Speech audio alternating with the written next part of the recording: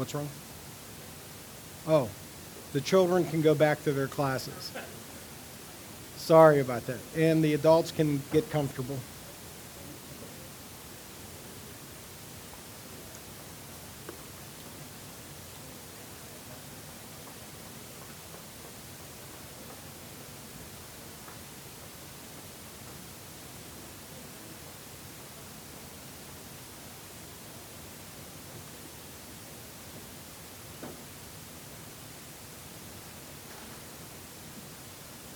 Okay.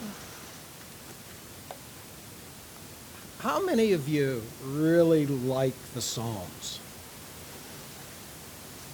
The Psalms are great. The Psalms are, they're God-breathed. Just like the rest of Scripture, it talks about in 2 Timothy, that the Scriptures are breathed for our edification, for our teaching, for reproof. The Psalms are God-breathed.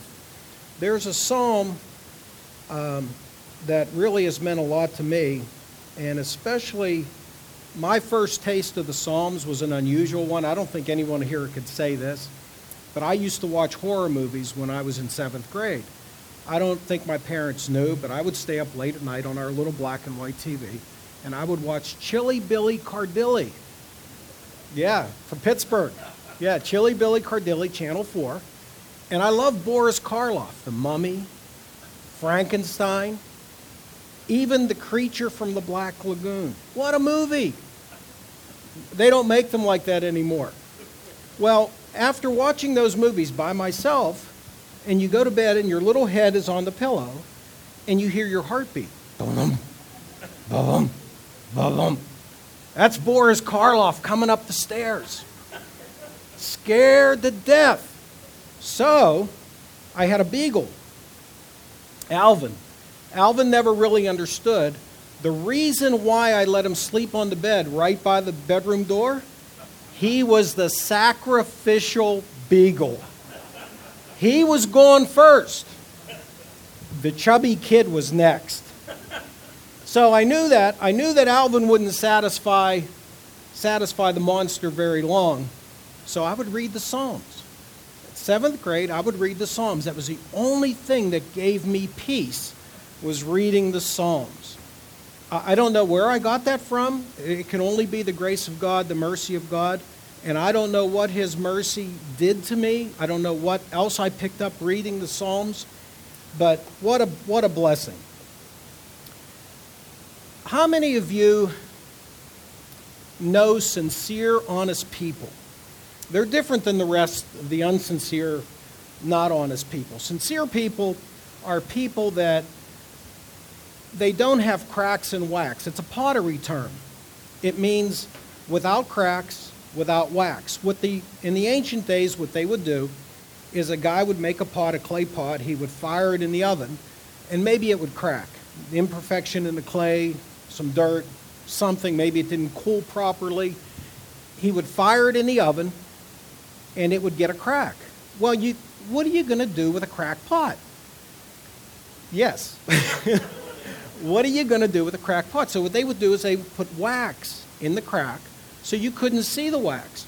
So when you bought the pot, you might say, hey, let me pour water in it. Let's see if anything comes out. Nothing comes out. Take it home. You put it on the fire and put your soup in. What's the first thing that happens? The wax melts, and there goes your soup. Well, guess what? You couldn't call Bev up and complain. There was no complaint mechanism. So that's what sincere people are. They have no cracks. They have no wax. They have no pretense. They're just honest, sincere people. But I want you to realize God is without cracks. God is without wax. God stands the test. No matter what test we go under, God is faithful, and He withstands the test through us. Isaiah 30:19 says, how gracious will He be when you cry for help? And in the New Testament it says, if you ask Him for a loaf, will He give you a rock? If you ask Him for a fish, will He give you a serpent? Our God knows what we need. Now, what we need, what he knows what we need and what we think we need, that's the problem. That's the difficulty. And we're going to look at Psalm 73 today, written by a man named Asaph. Asaph was one of these honest, sincere people without cracks, without wax. Asaph wrote quite a bit. And because he's put into the Psalms, you don't realize how much the guy's written. Asaph wrote 12 Psalms. He wrote Psalm 50, and he wrote Psalm 73 through 83. Some people give him credit for 94, maybe not, but he did write at least 12 Psalms. And when you're looking in your Bible and you see the Psalm of Asaph in the Bible, the way it's written, that is inspired. That is not italicized. That is not bold italicized. That is inspired. That title, a Psalm of Asaph, is part of the original Hebrew text that wasn't added later. Asaph wrote Psalm 73. And Asaph and all of his Psalms are sort of grouped together, except for Psalm 50. And I don't understand exactly why in the Old Testament. Roger probably understands this better, but the Psalms were written in 5 books.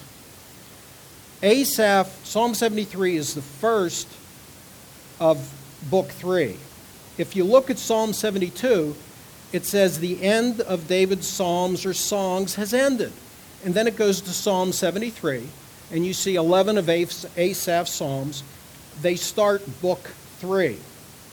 And just to let you know, just aside, that's why Psalm 90 should be Psalm number 1, but Psalm 90 is in another book. That's Moses' psalm. If you were numbering them chronologically when they were written, Psalm 90 would be 1, but each set of books, some of them are grouped in what they call national laments. Some are grouped in personal laments. There's the songs of ascent. There's different groupings for different reasons why, and I don't understand why, but over the years, Hezekiah, Josiah, Solomon, David, everybody sort of regrouped them, and what we have is what we have at this point. But Asaph was a guy, and he had real troubles and real problems. How many of you have ever had troubles and problems and you felt that the earth was, or the sky was bronze or brass above your heads, and the ground was like iron beneath your feet? And you're crying out to God and crying out to God, and you don't see an answer. You can't see an answer. And you start to doubt. You start to wonder, am I in sin? Is there a problem? And you look at your neighbor, and your neighbor's doing really well. And he's a wretch, but he's doing well. Everything he does turns to gold. And you're like, this is crap. What's going on here? Sorry about that, Terry. But that's Asaph. Asaph sees what's around him, and he's doubting his faith. He's doubting whether he's really, really right with God, if there's a problem with him, or maybe I misunderstand what's going on here. So let's turn to Psalm 73. We'll read that to you. I don't know if I can do it real quick. I actually have a rap, Psalm 73 rap. We've never done rap here before.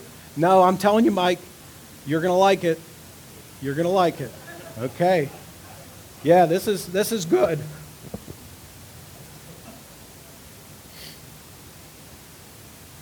Yeah, this is actually, I don't like rap at all, but I heard this, and this song really ministered to me, this guy, the way he did it. It was a Christian outreach, and I'm not sure what city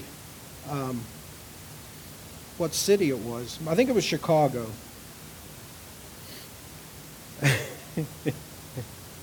You don't like Chicago? Okay.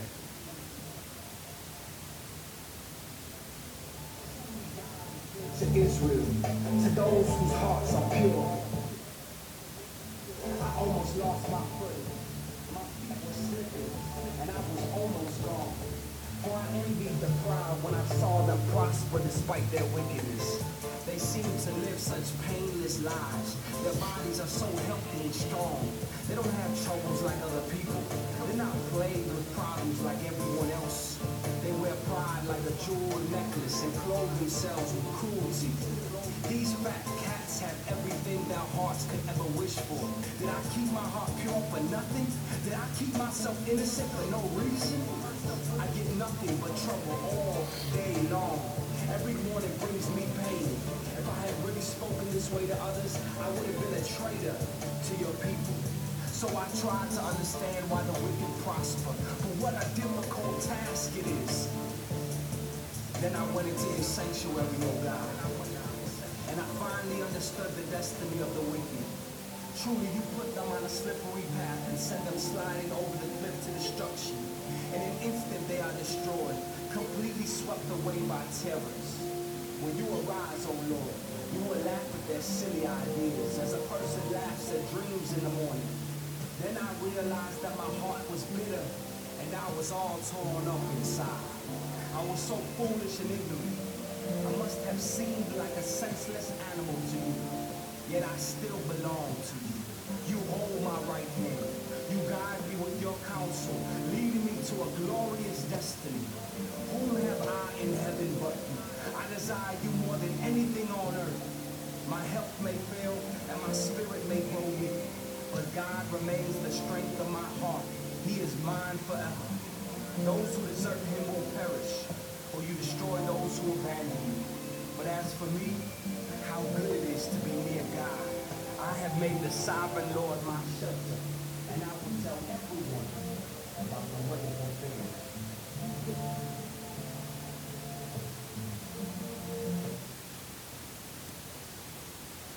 Was that okay? Mike, on a scale from 1 to 10? A 1? Okay. All right. But that's actually, I don't like rap, but I like that. I mean, that really ministers to me. This is an inner city guy ministering to inner city people. And you think about it here in the inner city, it's going to be the crack dealers. It's going to be, all these people that are into sin. They're going to be driving the cars. They're going to have the gold. They're going to have the fine clothes. They're going to have the fine everything. And the Christian that's living in the inner city might not have a job, might not have a house, doesn't have any friends. He's going to be tormented by the wicked people. And that's why this meant a lot to me, because I could just picture this in the inner city. This is the same thing. This guy's having the same difficulties that Asaph's having. He's looking at the wicked, and he's wondering, why? Why are they prospering? Why? What's going on here? But Asaph starts Psalm 73, and some psalms are started with a question, and then they develop into the answer. Asaph does do that, but he starts with a premise. He starts first with a premise. He says, truly God is good to Israel, to those are pure in heart. Asaph is saying, this is what I know. God is good. I'm going to give you my complaint, I'm going to give you my logic, I'm going to lay everything out, but I want you to know, first and foremost, what I know. God is good to Israel. God is good in a general sense to Israel. God is good in a general sense to his church.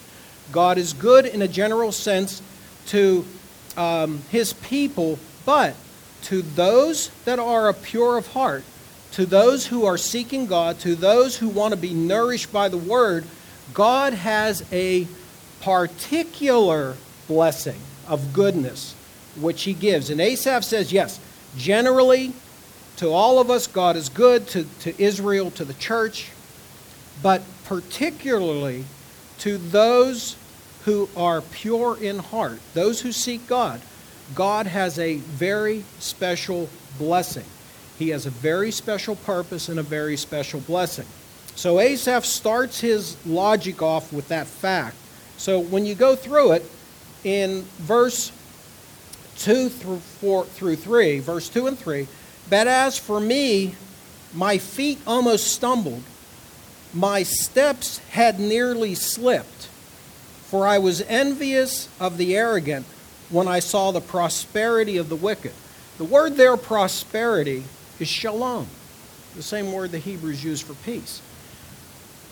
Asaph says, I'm confused here. I see the wicked, they have the shalom of God. The shalom is on them. Everything they do, it prospers.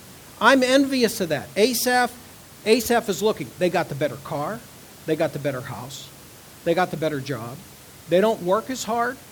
They cheat on their taxes. No one says anything. They steal property. No one says anything. Nothing happens to them. And Asaph says, here I'm serving God. I'm envious. How many of you want, I'm going to tell you something. When you start to compare, when you start to look at yourselves, when you start to look at what you have, and you look at what everybody else has that isn't what you have, when you compare, you will despair. That's where despair starts. Despair starts when you start comparing what you have. You got to keep your eyes, and this is a heart issue. Asaph wasn't looking up, he was looking around. And Asaph said, I saw the prosperity of the wicked, their shalom. It was a heart issue. Remember when Peter took his eyes off of Christ? What happened when he was trying to walk on water? He sank. Asaph took his eyes away from God. His next complaint is verse 4. For they have no pangs until death. Their bodies are fat and sleek.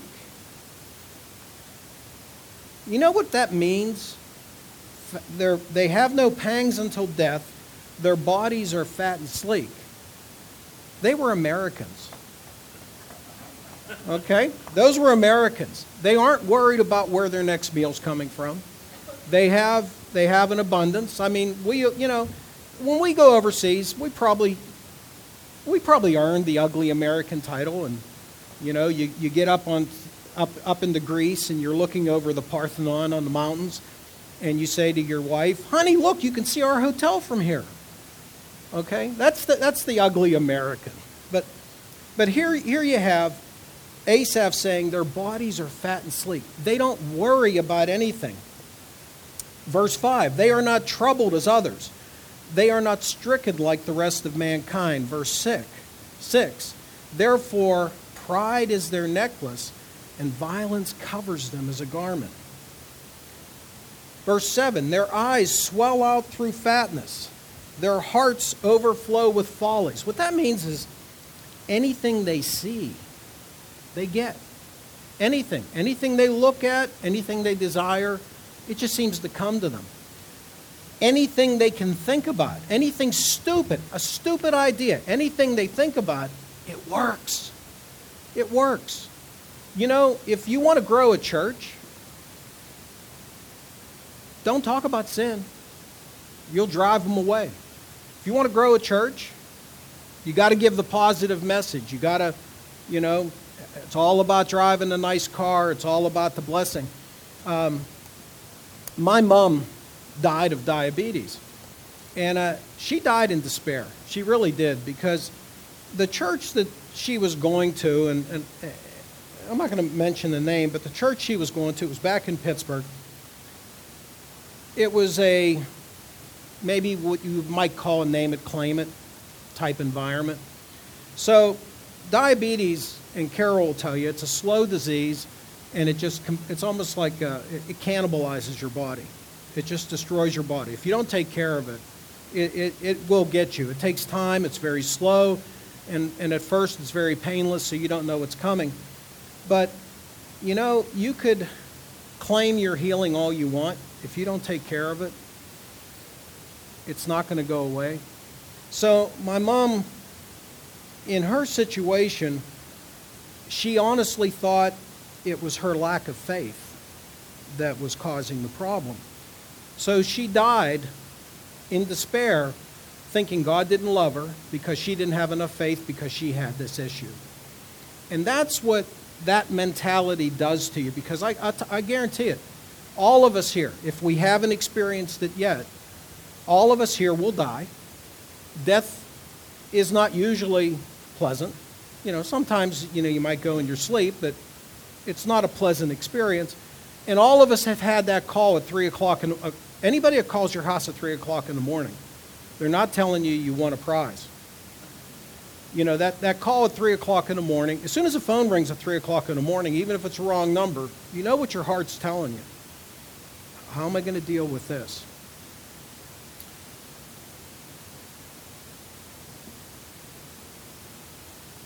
Verse 8.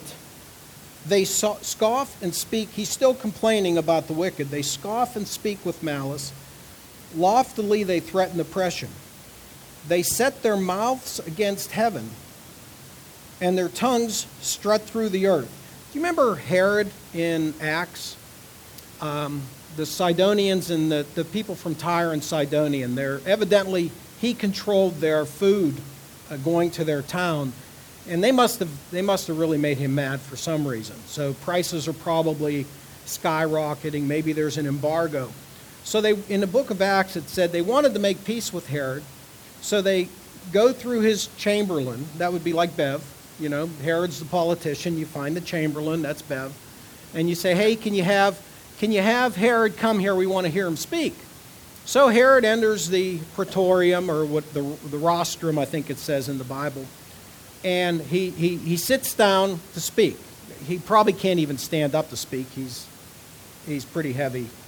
So he sits down to speak. Well, as soon as he starts to speak, it had to be fixed. Everybody started cheering.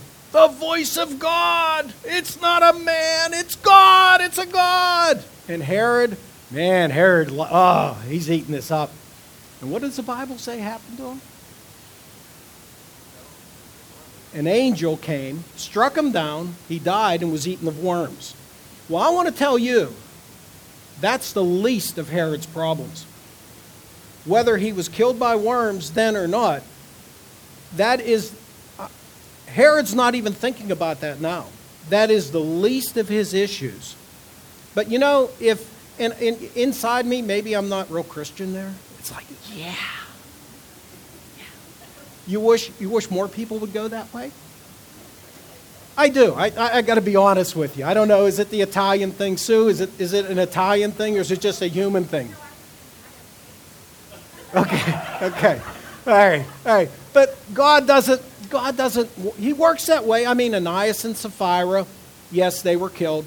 Herod, yes, he was killed. Haman's another one. Here you got Haman. Haman's invited to a breakfast buffet by the king and his wife, Esther. He's going to the buffet. This is great. He gets there. He's got a seat of honor. He's got nice clothes. He's got a nice table. He's got food in front of him. And guess what? Before the poached eggs are served, he's on a noose. But I want to say that noose is not Haman's problem. That's the least of Haman's problems. For within a second or two after his being hung, he's in hell. That is the least of Haman's problems. When you look in the Bible, you've got the rich man and Lazarus.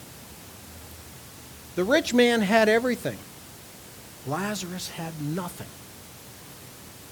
The rich man had 5 brothers. The rich man had a house. The rich man had everything he needed. When he went to the temple, he had a place of honor. Poor Lazarus is sitting outside just begging for scraps. Well, I want to let you know that is the least of his problems now. When Jesus talked about him 2,000 years ago being in hell, just trying to get a drop of water to quench his thirst, he is still there. He hasn't left. His desire hasn't changed. He is still there. So who had everything? Who really had everything? Was it Lazarus that had everything, or was it the rich man? You know what? Lazarus was the one that had everything. So don't let your eyes deceive you. When you look at the rich, when you look at the wicked, who has everything? If you have Christ, if God is yours, if He is your hope, you have everything. Verse 9, they set their mouths against the heavens, their tongues struts through the earth. Therefore, his people turn back to them and find no fault in him. This verse can either mean two things, and it pretty much comes down to the same thing. His people, it can be God's people, turn to these wicked people because of their prosperity. Yeah, I mean, you realize if Ted Turner comes to Harrisburg and he goes into a restaurant, you know he eats for free? Why in the world would an owner give that rich of a man pick up his tab? I don't understand it. You know, to me, I'd be charging him more. But these rich people that are famous, when they go somewhere, many times they don't even have a tab. It's because people flock to them because of their fame, their prosperity. They feel like if I can just get close enough, maybe some of this will rub off on me. So it either means we're deceived and flock, or other wicked people are deceived and flocked. Either way, it's not a good thing. But people are drawn. The sports people, you know, if you had a famous sports person in here right now, you'd probably lose. You'd be like, oh, Giddy. Oh, yeah. I wouldn't even know who he is. But just like you don't like rap, I don't like sports. But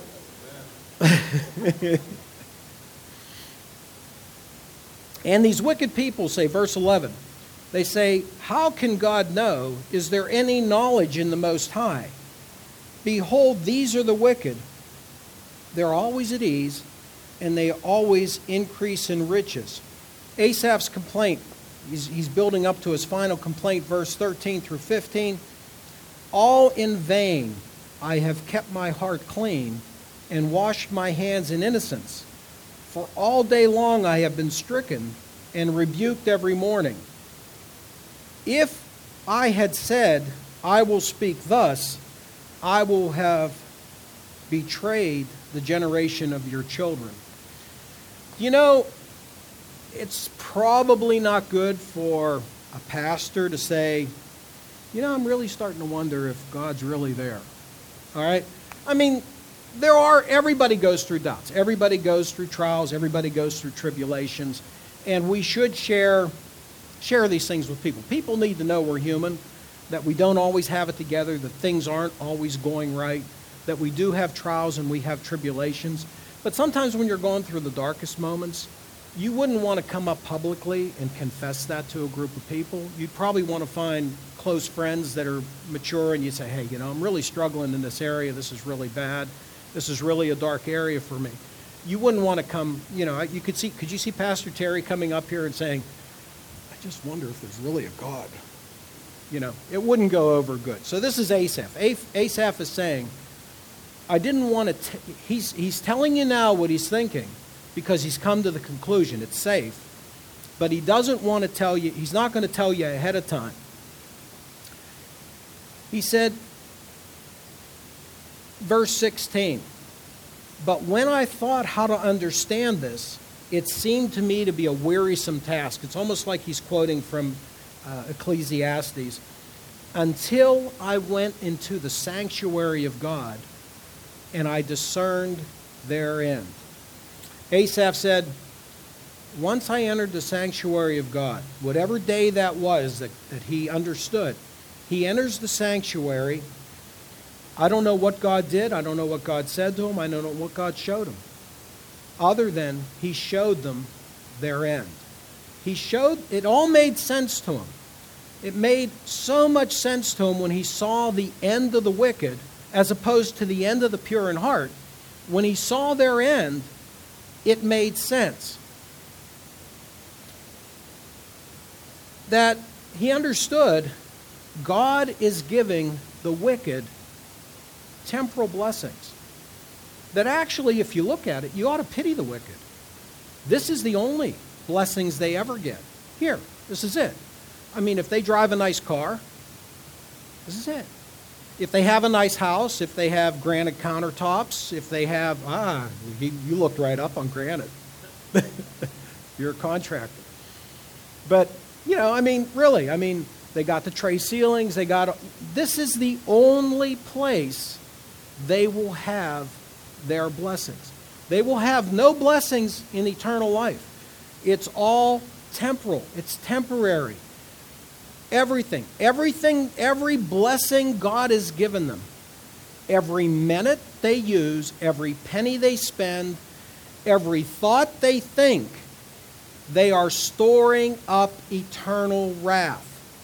And we would be the same way if it wasn't for the grace of God. So I don't want to say that we're better. We're better off. We're not better because we would all be the same way.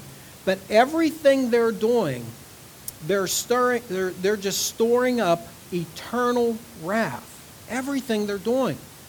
And that's why Asaph, when he goes into the sanctuary, he says, wow, look at their end. Pity the rich. Pity them.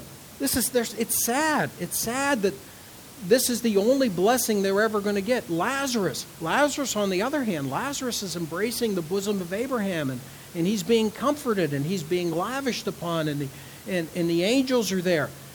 But most important, God is there. Lazarus is blessed. The rich man isn't. So I would encourage each of you, when you're in doubt, when you're looking at, like Mike's a contractor, and I'm sure there's things contractors can do to increase their profit. You know what? He's not going to do it. So another contractor might make an extra $15,000 on a house. He's not going to get it. He might not even get the house because he's not going to play the game. Maybe there's a building inspector needs a little bit of grease. You know what that means? You're Italian, Sue. What's that mean? Okay, he's not going to do it. Guess what? You're a missionary in a foreign country.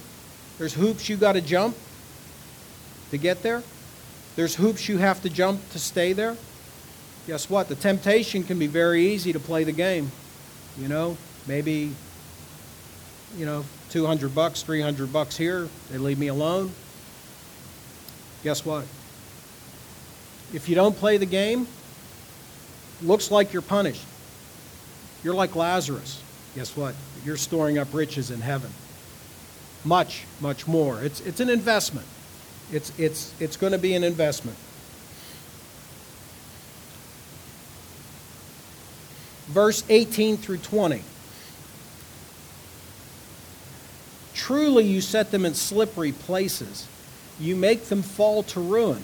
How they are destroyed in a moment, swept away utterly by terrors like a dream when one awakes. O Lord, when you rouse yourself, you despise them as phantoms. Has anybody ever heard of the sermon "Sinners in the Hands of an Angry God" by Jonathan Edwards?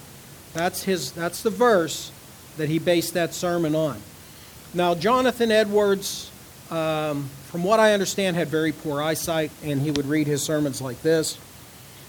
But the Holy Spirit, and he trusted, and they had people that prayed while he was preaching and during his sermon, and the Holy Spirit moved so mightily that the people that were, I forget what they called them. They were like waiting or something. They were searching for salvation, but they hadn't quite accepted Christ, but they would put them up front. These people held on to their seats because they felt they were going to slip in hell. That the earth was going to open up, just like it did in the Old Testament, and they were going to fall and slip in. And that's his verse, that's the text that he based that sermon on, is that truly, God, you do set them in slippery places. And if you do notice that the wicked people, sometimes their end comes abruptly. They might live a very, very long, prosperous, relatively easy life, but their end's abrupt.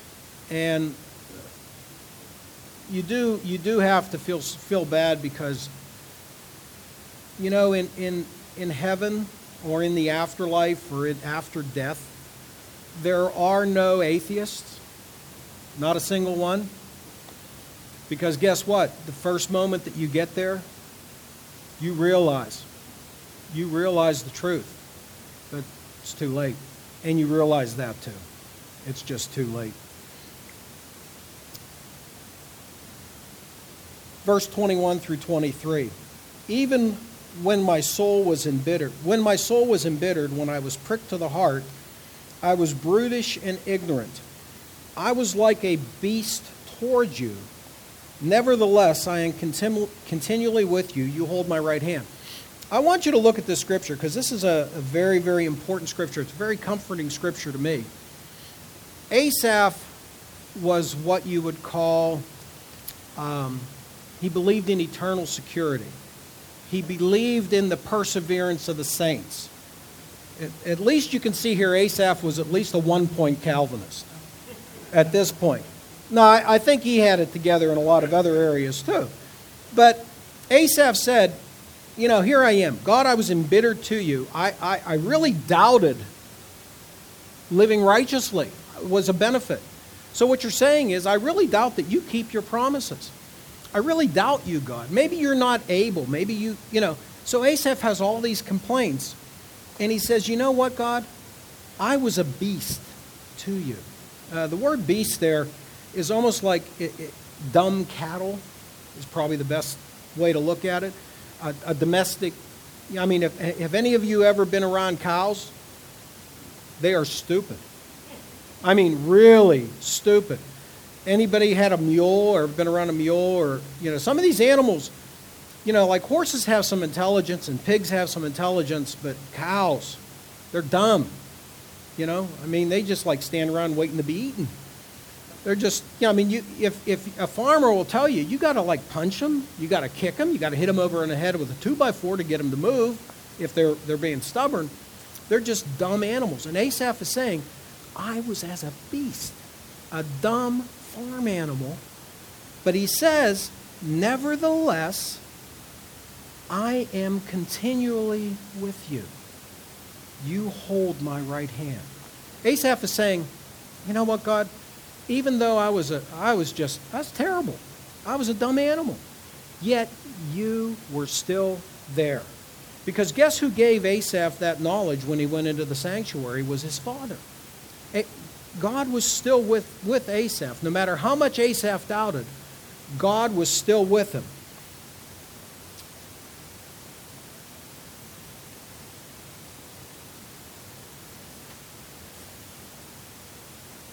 Verse 25 through 26. Asaph gets down to the important part. Whom have I in heaven but you? And there is nothing on earth that I desire beside you. My flesh and heart, though my flesh and heart may fail, but God is the strength of my heart and my portion forever.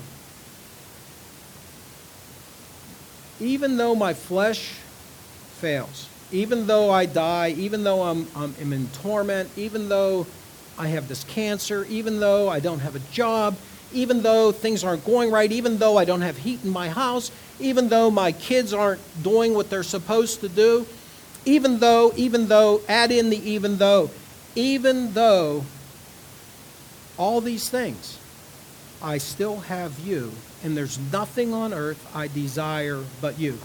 Ron was talking about one time, I think one of his friends said he doesn't want to go to heaven if there's a golf course. No golf course, not going to heaven.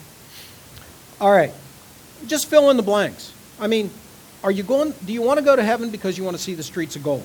I mean, I want to see them, but guess what? That's not why I'm going there. You want to go there because there's mansions, you know? No, mansions are nice. I'm going to like it. It's going to be nice. I like mansions, yeah. Are you going there because of the food? I can go to Shady Maple, okay? But yeah, I bet you the food's going to be better than Shady Maple. But guess what? If it wasn't for God, what is it? What is heaven without God? He has to be more than the angelic choirs, more than anything else that we have in this world. Our desire has to be for God. So I'm going to ask you a question just to test your heart. What was the greatest thing that Adam lost in the garden? Amen. His fellowship with God. That was the greatest thing. It wasn't that he couldn't be in the garden anymore. It wasn't that his eldest son was a murderer, and that it wasn't all these things that he did. It wasn't all the sickness and sin that he brought upon the earth. The greatest thing that Adam was sorry for, he could not have fellowship with God anymore. That's the greatest thing. So just want to keep your hearts and your minds and your eyes focused on why we're going to heaven, what our greatest desire is. Our greatest desire is to be with God. Verse 27 and 28. For behold, those who are far from you,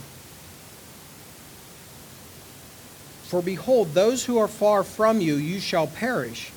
Put an end to everyone who is unfaithful, but for me it is good to be near God. I have made the Lord my God my refuge.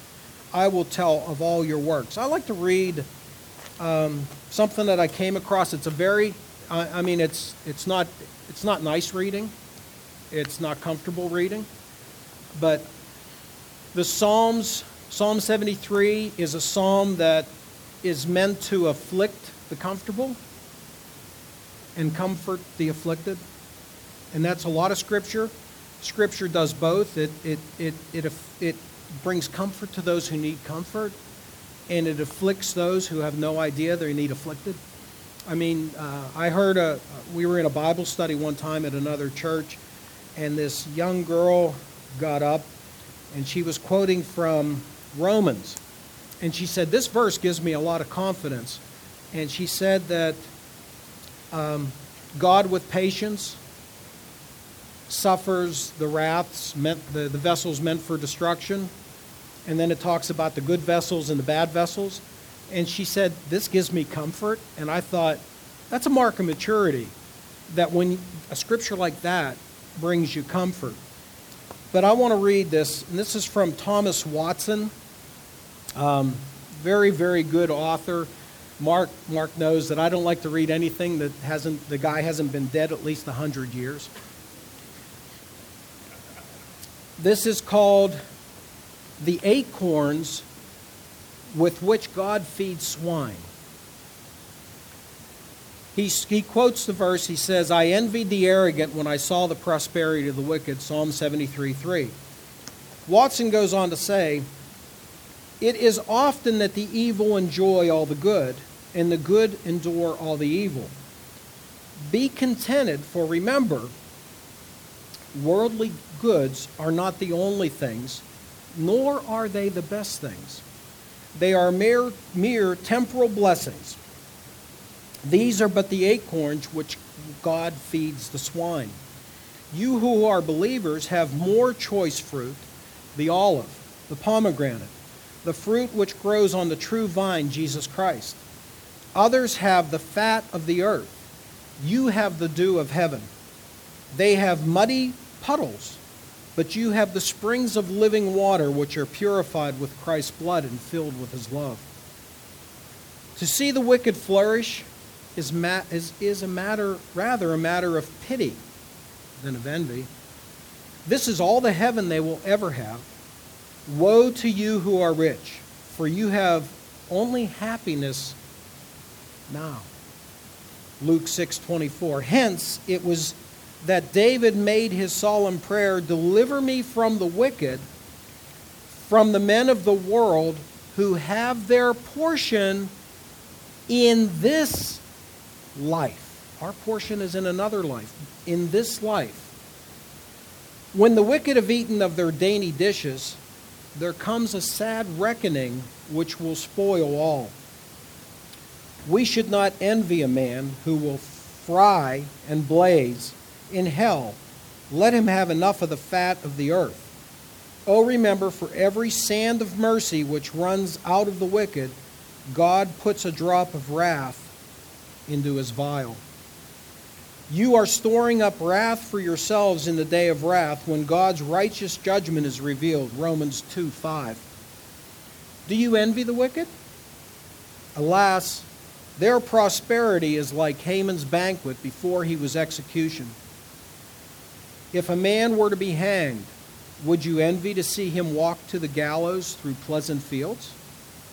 Or to see him go up the ladder in expensive clothing? Malachi 2:2, the Lord says, I will curse even your blessings. Whatever a sinner enjoys, he has a curse with it. And shall we envy him? Would we envy a dog if poisoned food was given to it? Not nice words, probably not one you want to go over and read your neighbor, like, hey, I got something really I want to share with you. I mean, pity them. Pray for them. Every one of us knows people who, they fit into this.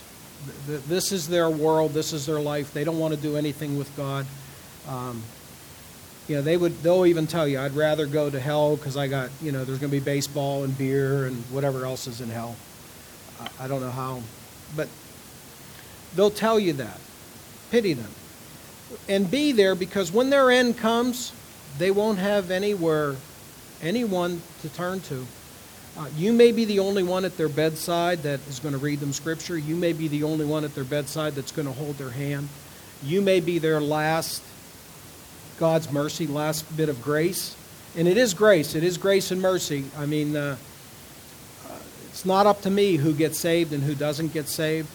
But that might be the reason why you're there and the reason why God put you in their life.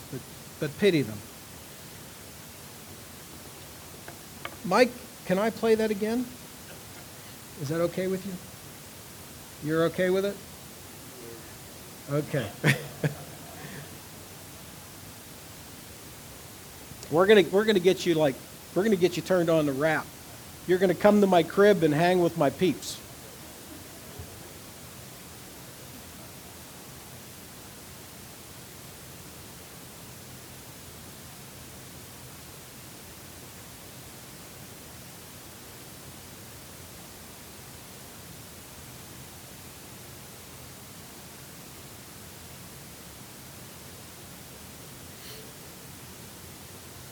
Again, Psalm 73, you can follow through it in your scripture, in your Bibles. Whoop. Well, it is a great joy and a privilege to be with you. I look very forward to these opportunities, and I have indeed been great. Sorry about that. We're having technical difficulties.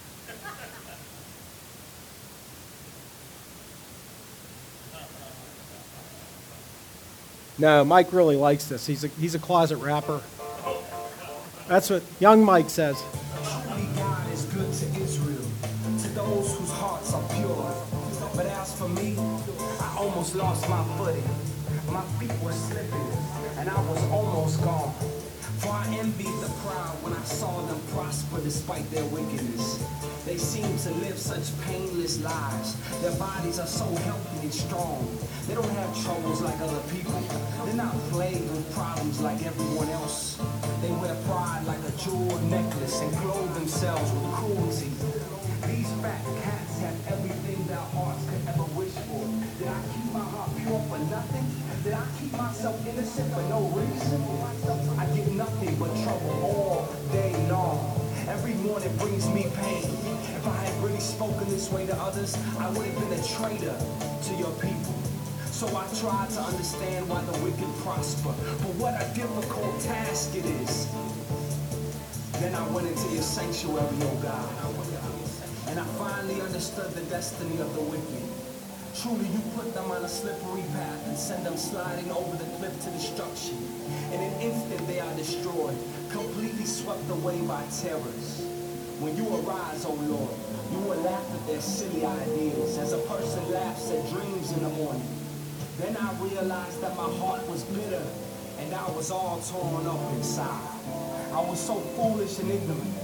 I must have seemed like a senseless animal to you. Yet I still belong to you. You hold my right hand. You guide me with your counsel, leading me to a glorious destiny. Whom have I in heaven but you? I desire you more than anything on earth. My health may fail and my spirit may grow weak, but God remains the strength of my heart.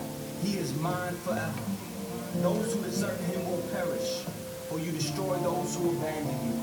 But as for me, how good it is to be near God.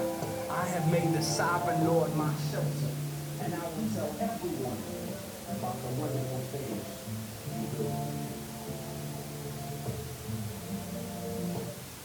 do. Is it growing on you, Mike?